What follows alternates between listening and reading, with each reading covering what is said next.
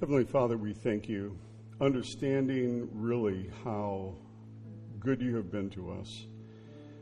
Over all these generations, over our lifetime, looking back in the Word of God, seeing how you have dealt with other people, how you have brought people through tremendous upheaval. And yet, at the end of the day, you will be the victor, and we will lift our hands to you and say, you deserve all the praise. You have been so faithful. We thank you for that in Jesus' name. Amen. Well, this is sort of a nostalgic period of time right now, isn't it? Thinking about what we commemorated yesterday, I was telling John this morning, it has been exactly 40 years since we started seminary together in 1981. Isn't that scary? I think that's highly scary. And actually, Dallas Seminary has never been the same. So, I mean, if we want to take responsibility for that, we can. It's kind of interesting, just in the text, and the text that you have on the front of your bulletin there, in the year that King Uzziah died. Now, of course, it's a very famous chapter in the book of Isaiah. We'll get to that at the end. But the man reigned for 52 years. That's an incredible amount of time. The only king that outdoes him in that length of time will be Manasseh. And that's pretty incredible in the damage that he did. But anyway, I just thought to myself, wouldn't it be fun to go back 52 years? What was happening 52 years ago? I mean, this is ancient history for some people in this room. 52 years ago, Super Bowl III was played, and the New York Jets defeated the Baltimore Colts. Wow, I remember that. Richard Milhouse Nixon succeeds Lyndon Baines Johnson as the 37th President of the United States of America. The Paris peace talks began between the U.S. and North Vietnam. And some of you may not remember, I'll explain it to some of you. The Beatles gave their last public performance in January of 1969 on the roof of Apple Records. The impromptu concert was broken up by the police. So the Beatles were bugs, pests. No, anyway. John Madden was named the head football coach of the Oakland Raiders.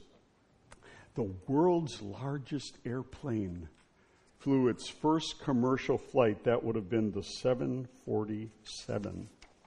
Mickey Mantle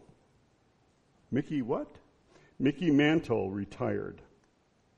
The first test flight of the Concorde jetliner was 52 years ago. And then we have some infamous people here. Sirhan Sirhan testified in court that he killed Robert Kennedy. James Earl Ray pled guilty to killing Martin Luther King in Memphis. Dwight Eisenhower died 52 years ago. For you Houstonians, Dr. Denton Cooley implants the first temporary artificial heart in Houston, Texas. We didn't even know Houston needed an artificial heart, did we? But he implanted it. It may still be working, I don't know. Reagan declares martial law on the UC Berkeley campus and the entire city as they try to build planned dorm buildings on People's Park. 3,000 protesters tried to seize it back, but were waited off by riot police and tear gas. They didn't let them take over. What can we say? Judy Garland died. Prince Charles was called the Prince of Wales for the first time. I thought he was like the Prince of Dolphins, but I guess he was the Prince of Wales. The half penny ceases to be legal tender in the United Kingdom. Neil Armstrong walked on the moon. Ted Kennedy drove his car off a bridge into the Chappaquiddick. Charles Manson, wow, what a bad year that was. Woodstock, 52 years ago. King Irtis is overthrown by a coup in Libya. That, I'm sure that was at the top of your list, but you know who took over? A guy named Gaddafi. Nobody had ever heard of that guy before. Yeah, and who misses that? Now, Marvel fans, this would be Scott. The first African-American superhero, Sam the Falcon Wilson, is introduced in the Captain America series by Marvel Comics and becomes the new patriotic Avenger. 52 years ago. Wow, for us comic fans, that was a big deal. Michael Jackson makes his first appearance on the Ed Sullivan Show. No, we could do without that one. Tiny Tim got married on the Tonight. Some of us remember that, right? Unfortunately, I can't scrub that one from my mind. Anyway, 52 years ago, that's a long time ago. Well, in looking at what we're going to be looking at with King Uzziah, the situation of his death may be one of the most notable things, and the fact that God does something very important there is very notable. But what we're going to do first is we're going to look at his early life. We only have that record of his early life in Chronicles, in 2 Chronicles 26. So if you have a Bible, take a look at that. Now, one thing I will tell you is in looking at these kings, the important thing that we're kind of looking at, or at least in my mind when I looked at the lives of these kings, is what God's trying to show us, because most of these kings had a notable point of faith in their lives, something that was extremely heroic, something that we should all want to emulate, but at the same time, they came to a particular place and their faith crumbled. And it crumbled in many of these men, it crumbled very big. And these are the same things that can happen to us. Very strong when we're young, willing to give it all when we're young, and then something happens. It could be thinking we're coming to the end of our lives and our faith gets shaken.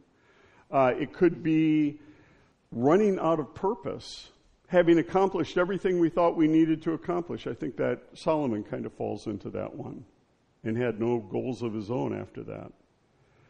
So the thing is, in looking at the lives of these men, it's always important to think of what is God trying to show us to warn us in a good, healthy way so that we don't step into these same things.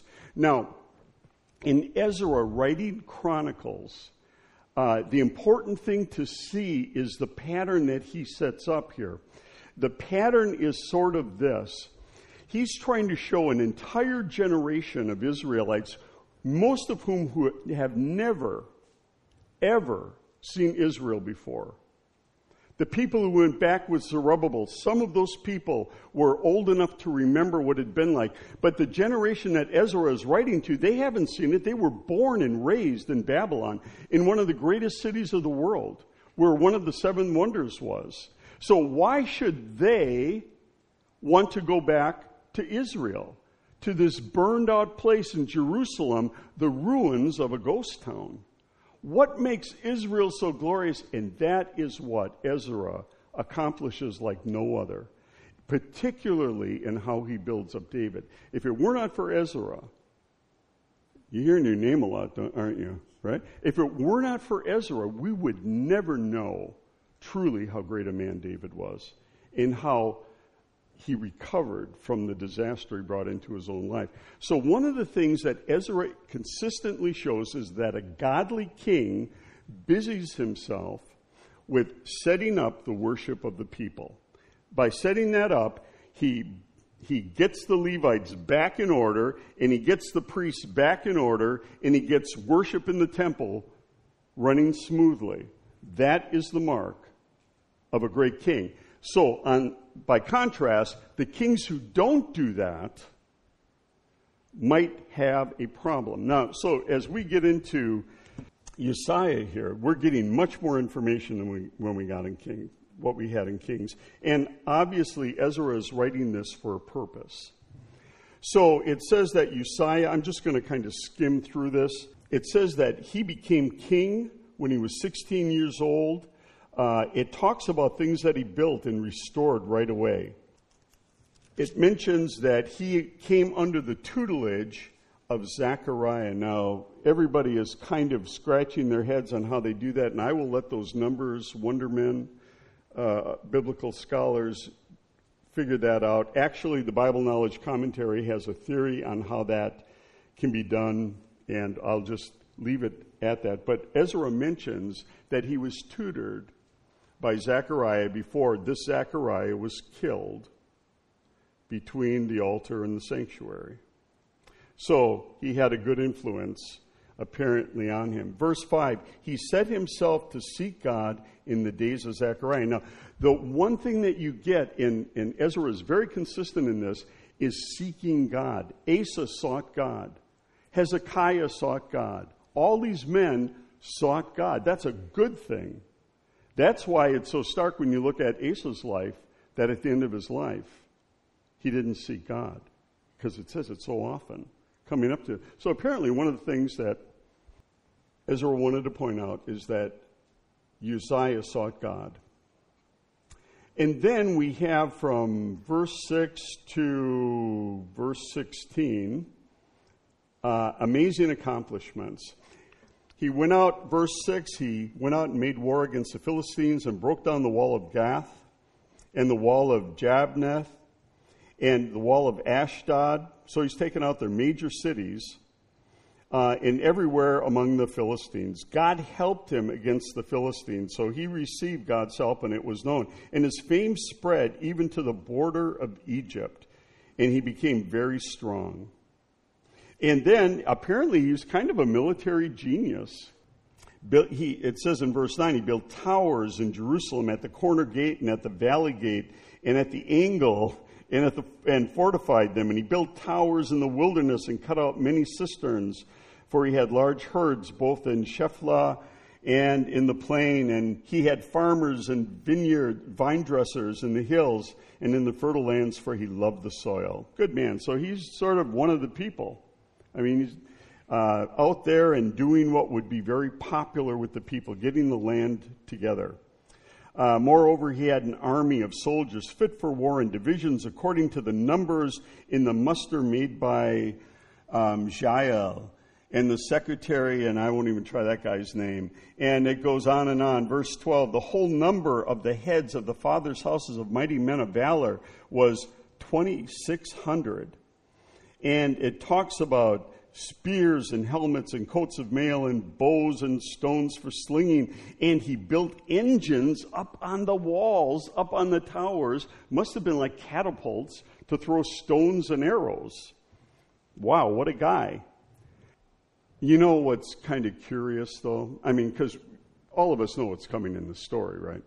But what's kind of curious is that none of the kings who built big shiny armies really ever had to use them, per se. Because when they went out to fight, God gave them these amazing victories, you know. And so, like with Asa, he goes out with this big army. God wipes out the guys. I think they take themselves out. You know, so the point is, he put a lot of time. He is not then known as a man who built up the worship of Israel. That is, if you look at all these guys in Chronicles, conspicuous by its absence is it's not talking about putting the singers in place that David said ought to be the singers, and putting the divisions of the Levites in place so that they would, in an orderly fashion. This is all David. It's kind of amazing what David did. He was sort of an organizational animal when it came to setting up the worship of the people, because that's what makes the people strong. That's what makes Israel strong, not their army, because they got a big God who can take care of them. As Hezekiah, for example, would find out. So then we get to verse 16, and this is very similar to what we've seen with some of the other kings. But when he was strong, he grew proud to his destruction, for he was unfaithful to the Lord his God and entered the temple of the Lord to burn incense on the altar of incense. And then it says, and just to get to the rest of the story here, but Azariah the priest went in after him with 80 priests of the Lord who were men of valor, and they withstood King Uzziah and said to him, "It's not for you, Uzziah, I wonder if they said, sir? To burn incense to the Lord, but for the priests, the sons of Aaron, who are consecrated to burn incense. Go out of the sanctuary, for you have done wrong, and it will bring you no honor from the Lord God. And Uzziah was angry. Now he had a censer in his hand to burn incense, and when he became angry with the priests, leprosy broke out on his forehead in the presence of the priests in the house of the Lord by the altar of incense. And Azariah, the chief priest, and all the priests looked at him, and behold, he was leprous in his forehead, and they rushed him out quickly, and he himself hurried to go out because the Lord had struck him. And Uzziah was a leper to the day of his death. Being a leper, he lived in a separate house, for he was excluded from the house of the Lord. And Jotham, his son, was over the king's household, governing the people of the land. When Jotham got old enough, he co-reigned with his dad. So, what is sort of the issue here? The issue, I think, to break it down and to try to make it a little bit applicable for us, is that God had set up an order. Like it or not, God set up an order, and you go with the order. So, have we seen this before? Oh, yeah. Korah's rebellion. And actually, before Korah's rebellion, it happened with Miriam and Aaron. Right? They go and they say, hey, who are you? I mean, you know, we're kin, actually, and God can speak to us. And God took great exception at that. It's like, basically, if I wanted to talk to you, I would. I talked to Moses. Whoa, what's going on there? Korah did basically the same thing. And that did not turn out okay. God makes the choice. He says, here's the order. This is what I'd like you to do. And then we get into the book of Judges, and bad things happen there. And now, if you understand the book of Judges, right, the two stories at the end really happened at the beginning. So if you understand that, these two stories that happened at the beginning, basically the demolition of the tribe of Benjamin and the story of Micah and the tribe of Dan. That's important to know because Moses' grandson or great-grandson is in all of that. And what that means is that the Levitical system, it went into the sand quickly. It just dissolved quickly. So you get to Gideon, and Gideon does something really bad. They say to Gideon, we want you to be our king. And Gideon, rightfully, he says, no, I'm not going to be your king. But I do have one request. I'm going to make an ephod. Now, the only way we know the word ephod is it was a part of what the priests wore. And in the front of the ephod, there was a pouch, and in that pouch were two things, stones, that could be used to find God's will. Now, you could maybe understand Gideon saying, you know what? The Levitical priesthood is totally untrustworthy. I don't trust we get to know Eli and Eli's sons. Are those trustworthy men? So what happens then if you don't feel like you can trust the Levites, if you can't trust the priests, you do it yourself. And Scripture even records that when he did that, it didn't bring blessing, it didn't bring honor, but it actually weakened Israel. What should he have done? Pretty easy. He should have worked to build that up again. But that's not what he did. He decided to circumvent God's plan, to circumvent God's order, to do it himself, and maybe things will turn out better. They didn't turn out better. He lived a life of luxury, having 70 sons, and you got to put a lot of attention into having 70 people like that. Who'd want 70 kids? But anyway, that's what he did. He circumvented God's plan. It appears that Uzziah is doing the same thing. Now, another case in point is Solomon. when Solomon runs out of goals, I mean, yeah, I wish he could have sat down with some of us. We would have given him some goals, right? I mean, if you understand what Ezra says in 1 Chronicles, the temple was all David. You don't know that from reading Kings, but when you read Chronicles, you know that David gave him plans. He told him how big everything was supposed to be. He had stockpiled gold and silver and all of that stuff. Everything was laid out. Even nails were laid out. The plans he received. So, here's the thing. In a sense, Solomon fulfilled his dad's goals, but maybe not his own. So after 20 years of building, this man's standing there in midlife crisis with all of the power and all of the money that a man could ask for, but with no purpose in his life. And so what did he do? If he would have only talked to us, what could he have done? You know what he could have done? He could have set up embassies in all countries, talking about how great Yahweh was. He could have made a mission group. He could have sent Israelites all over the world, even to Milwaukee. He could have had people talking about God in all different countries. But that's not what he did. He ran out of goals. He caved in on himself. The purpose, the redemptive purpose of God was not part of that. And then Jeroboam becomes the king, right? Jeroboam becomes the king of the northern kingdom, and what does he do? Equal opportunity employer, right? He sets up 2 worship stations, and he says, you want to become a priest? Hey, sign up. Yeah, we're taking applications for priests. Doesn't matter where you come from. And he makes everybody a priest. From all the different tribes, he circumvents God's order. So, in this situation, and then the last point in this, too, is Nehemiah. What struggle does Nehemiah have? Nehemiah sets up the worship.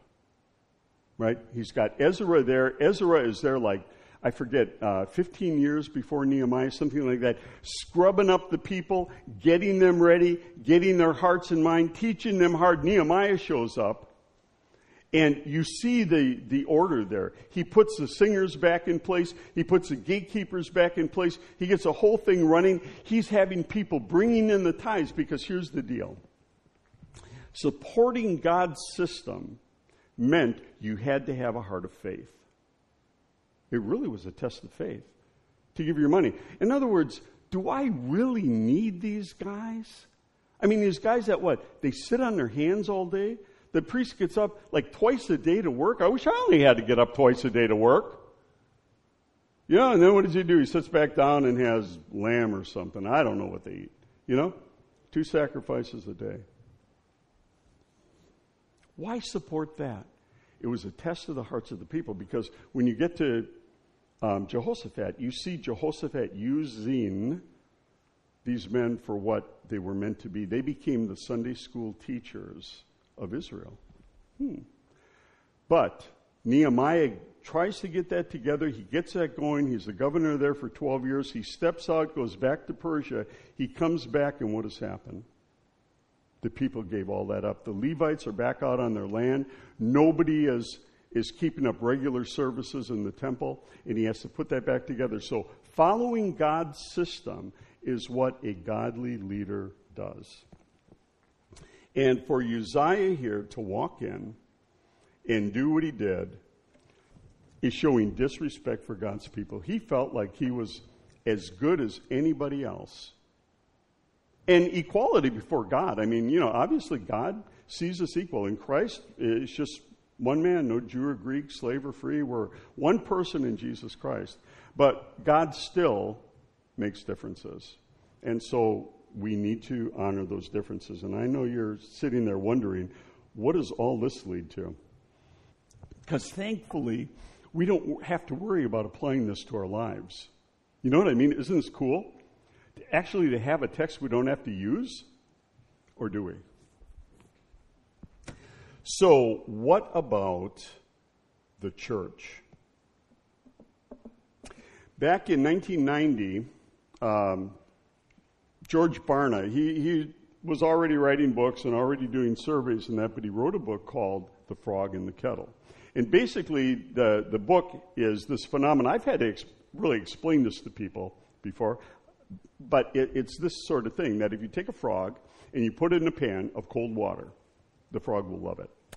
And then you turn the heat on underneath that pan, the frog really doesn't notice it because apparently their body acclimates. And so what happens is you can boil it to death. Sitting in water, surrounded by danger, it just doesn't feel it, and so it doesn't make the change that it should make appropriate to that situation and that danger.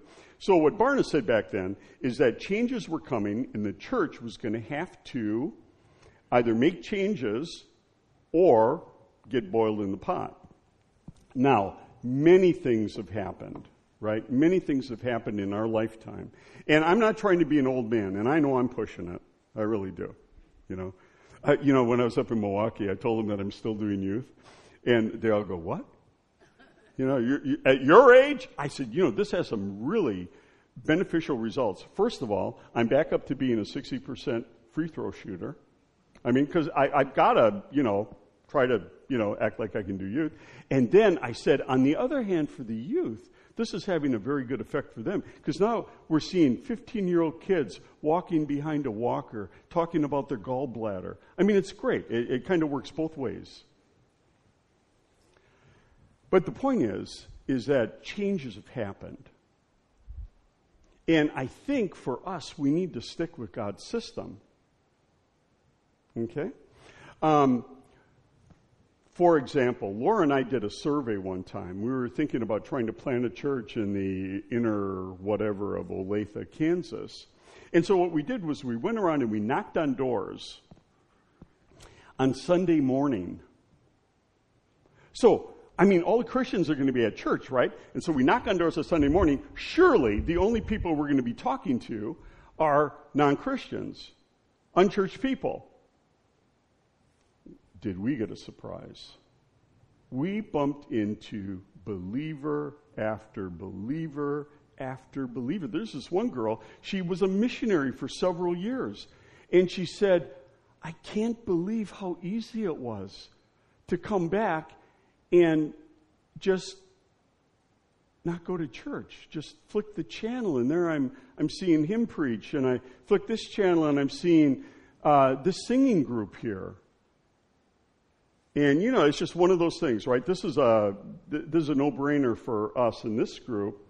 Let us not forsake the assembling of ourselves together, as is the habit of some. It's becoming more than a habit. But there are other things that happen. And, these are things, because we're talking about time and memorial and all that. Remember when there used to be a Wednesday evening service, not just the prayer meeting, it was a service, right, with singing and preaching and all sorts of stuff. And then at one church I was at, our main church up in DeSoto, Texas, I used to call that babysitting for the Awana Club, adult babysitting for the Awana Club. The adults didn't know what to do, but the Awana Club was running. The adults had to do something. We took care of them. Well, we used to have a Sunday evening service, too. It was a service, right?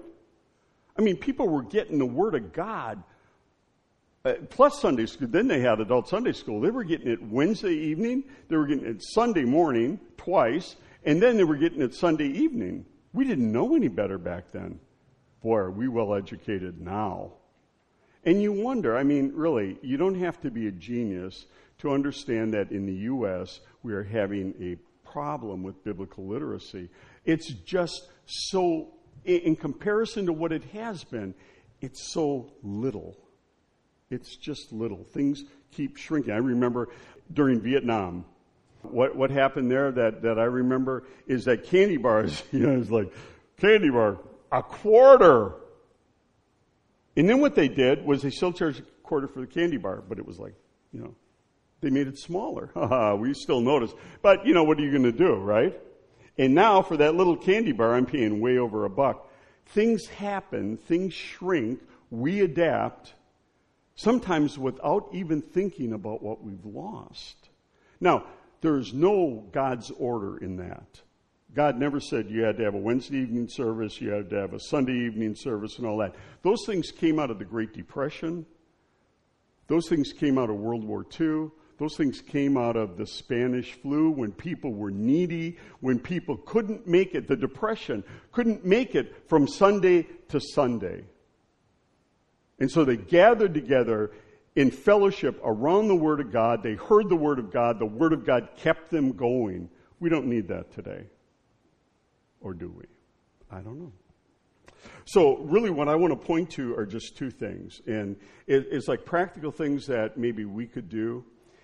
I just want you to know, and I'm doing this to show I'm equal opportunity here. I have been the pastor of a Baptist church. I have been the pastor of an evangelical free church. I have been the pastor of a Berean fundamental-ish kind of church. I've been the pastor of a Bible church. I'm not picking on anybody. And the church that I love up in DeSoto that I came up with when I was going to seminary is a Bible church. 700 people right now. You know, I just want to point out what I don't see, where I think we're missing God's order. Back in the 80s, 70s and the 80s, we used to teach about spiritual gifts. Nobody teaches about spiritual gifts anymore. I mean, yeah, you hear about them. People kind of glance over them. Do you realize that there was a time when people used to have classes in church to discover their spiritual gifts? Now, that's part of another phenomena, though. And part of the other phenomena, the other phenomena that went with this is churches were interested in getting their people involved where God had gifted them so that the body could become stronger. And the churches that I saw that did that were very evangelistic. What do I mean by evangelistic? People were coming to Christ there. And so they kind of made this value of saying, we want you to know what your spiritual gift is so that you can plug it in. You can find out what God has gifted you for, but also we can tap into your gift. We can find areas where we can show compassion in our community. We can find areas where we can be helpful and do good deeds in our community because those are the people who see those things. I mean, this is right out on the street in that neighborhood. How can we help these people without having to go to the next town, without having to go downtown to the soup kitchen? How can we tap into where we are right now? And that's how those gifts were being used. I don't see that happening anywhere anymore. Now, this is where it comes to this text. But God made a certain order. And I think He desires that we respect His order. We are not all equal. You know, I mean, we are. But if God has gifted someone in a certain way, you know, it's like, why do we need that? Maybe it's just the question, why do we even need that? If we're not building anything, what do we need that for? Why would we even teach on that? I don't know what we do with those people. I wonder if we're missing something as a result of that. Now, the other thing I will get to here, and I'm going to use their names in vain because it's more fun to do that, is Nate Bramson and Micah Tuttle. Do you realize in Ephesians 4, if you just look at Ephesians 4 where it talks about building the church, God gave gifts. This isn't the expansive list of gifts that Paul gives when he's talking to the Corinthians. Just 4 office gifts. Apostles and prophets, evangelists, pastor, teachers, for building up the body of Christ, to equip the body for building up the body of Christ. Okay, good. I get that. The apostles and prophets, that's a real easy one. That's sitting in your lap right now, or it's on your iPhone, the Word of God. What about the other 2 guys? See, this is where I shot myself in the foot in my senior sermon, because I preached this passage. And the takeaway from my sermon was, either the first or the second person you hire needs to be the evangelist. See, because these are office gifts. These are not Billy Graham. This is not Luis Palau. This is somebody in the church with the gift of evangelism. Now, here's the example. I just imagine, I know some of you are going to break into a cold sweat, that Nate Bramson works here. Right? Yeah, exactly. Not only walking the aisles, but can you imagine meetings with Nate Bramson in there? It's kind of like, how can we mobilize? What are we going to do? We've got to do something. The only thing you could do then would be to ignore him, because he would not shut up. Right? How can this church be mobilized to reaching the people within arm's length where we live? And you know what? That makes a very healthy church. It really does. Because what that does is it means that people are also doing something in God's plan. They're reaching out, I know this is radical, to their next door neighbor. The neighbor, the word neighbor, is used a lot in the Bible. I've checked. It's used a lot in the Old Testament and in the New Testament, the word neighbor. And you know, the thing is, the government can shut a lot of stuff down.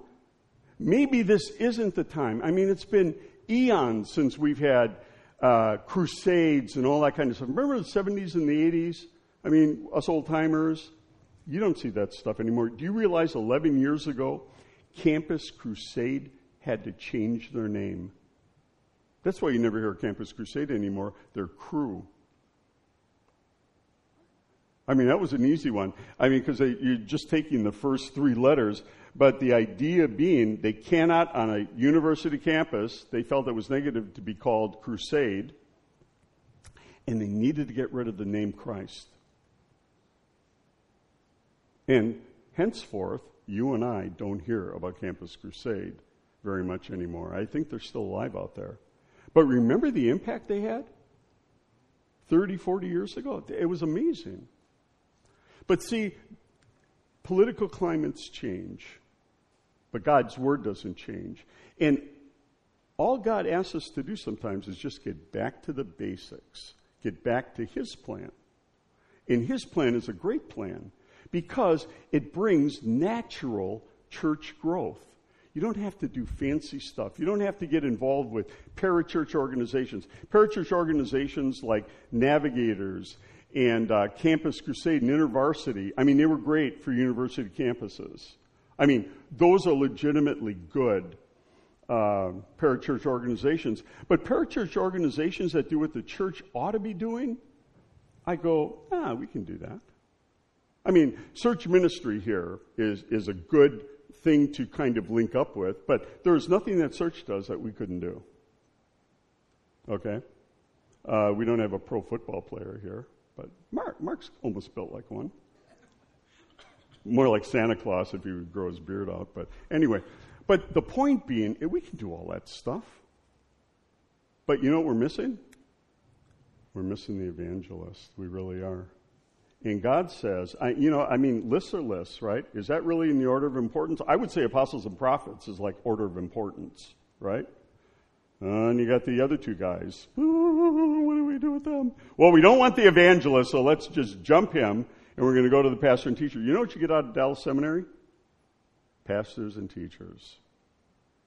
You know what you get out of Southwestern Seminary? They were saying this when John and I were there. You get evangelists. Now, one legitimate question would be this one. Why is it then that you don't see churches that have an evangelist on staff? And part of the reason for that is this, that the pastor, the guy up in the pulpit, is already an evangelist. The pastor in the pulpit is doing the work of an evangelist. The thing about evangelists that are neat is they know how to talk to people. They know how to develop relationships. They know how to open those doors. They're very personable people. I saw this one guy walk into Starbucks. And within minutes, he's introducing strangers to one another.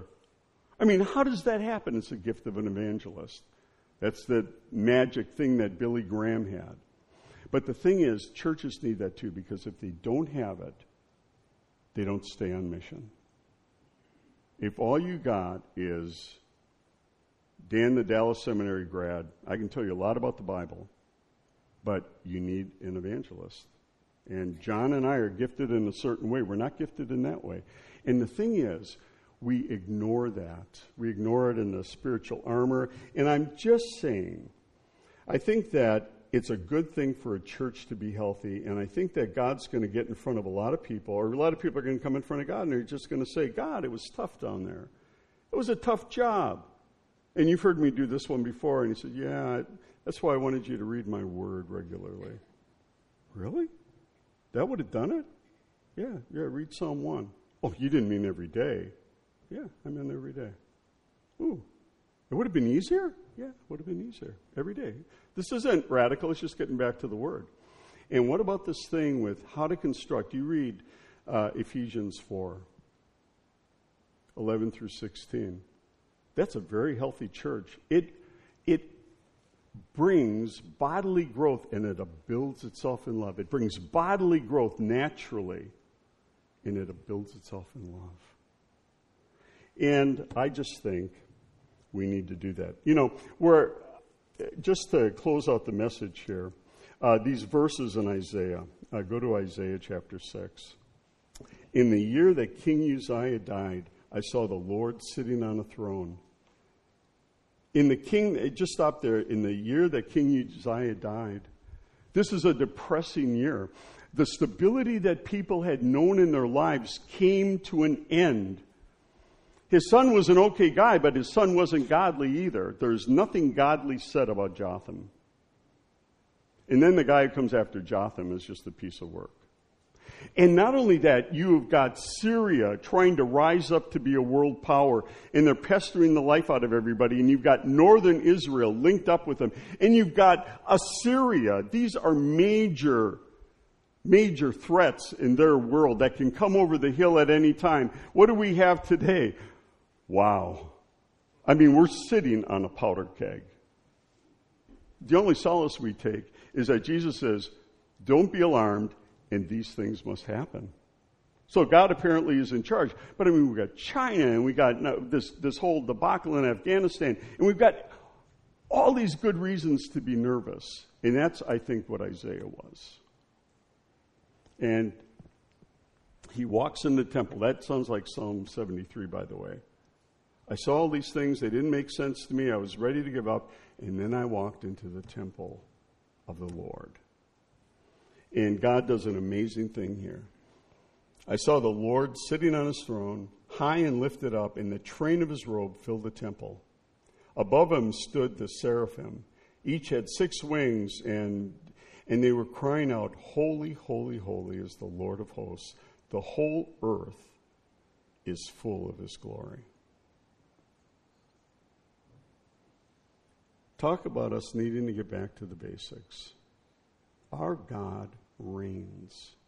And you realize at this point, what God is starting to do for Isaiah is show him his massive glory, show him his massive plan, and we're the beneficiaries of it. Today in the reading of the one-year Bible is the root of Jesse, out of which a branch, a Nassar, would grow. Oh, Jesus from Nazareth? Yeah, that guy. Out of the root of Jesse, our Savior. God reigns. And this is the time we need to be excited. This is the time we need to do the work. This isn't the time to fold. This isn't the time to get governmental and all sorts of scared about what's coming around the bend. This is the time to get back into the Word of God and see God high and lifted up. And then simply to get back to the basics. God has a system. Let's build up the system. It'll probably be my death. I will be a church man till the day I die. Because I believe that if anybody's going to reach the world, it is the church. So let's pray. Father, we thank you. Just thinking about your word. When Jesus quotes to the Pharisees, he says, is it not written that God said, you are gods, to whom the word of God came? And of course, the context where that's really quoted from is a negative context, but the fact is, if somebody's holding the Word of God in their hand, It's just like gold. It's just like an amazing cure. It's like more precious than we could ever understand. It's God said to those people, you are God's because you have my word. Now, we aren't, and we don't fool ourselves at all. But how powerful, how amazing is it that you have entrusted this word to us, that we could hold gold every morning, that we could hold something more precious and powerful than gold every morning in our hand. How amazing that we have the plan of redemption. We're going to live forever. Nothing can tackle us. Nothing can take us down. I mean, we're going to be with you forever. Nothing can separate us from the love of Christ. Nothing. So I pray, Father, that you would help us get back to the basics, to honor that which you honor, your order, and to walk with you and to build it up strong, and to take this amazing plan of redemption that you have revealed to us and to take it to our neighbors. And we ask this in Jesus' name. Amen.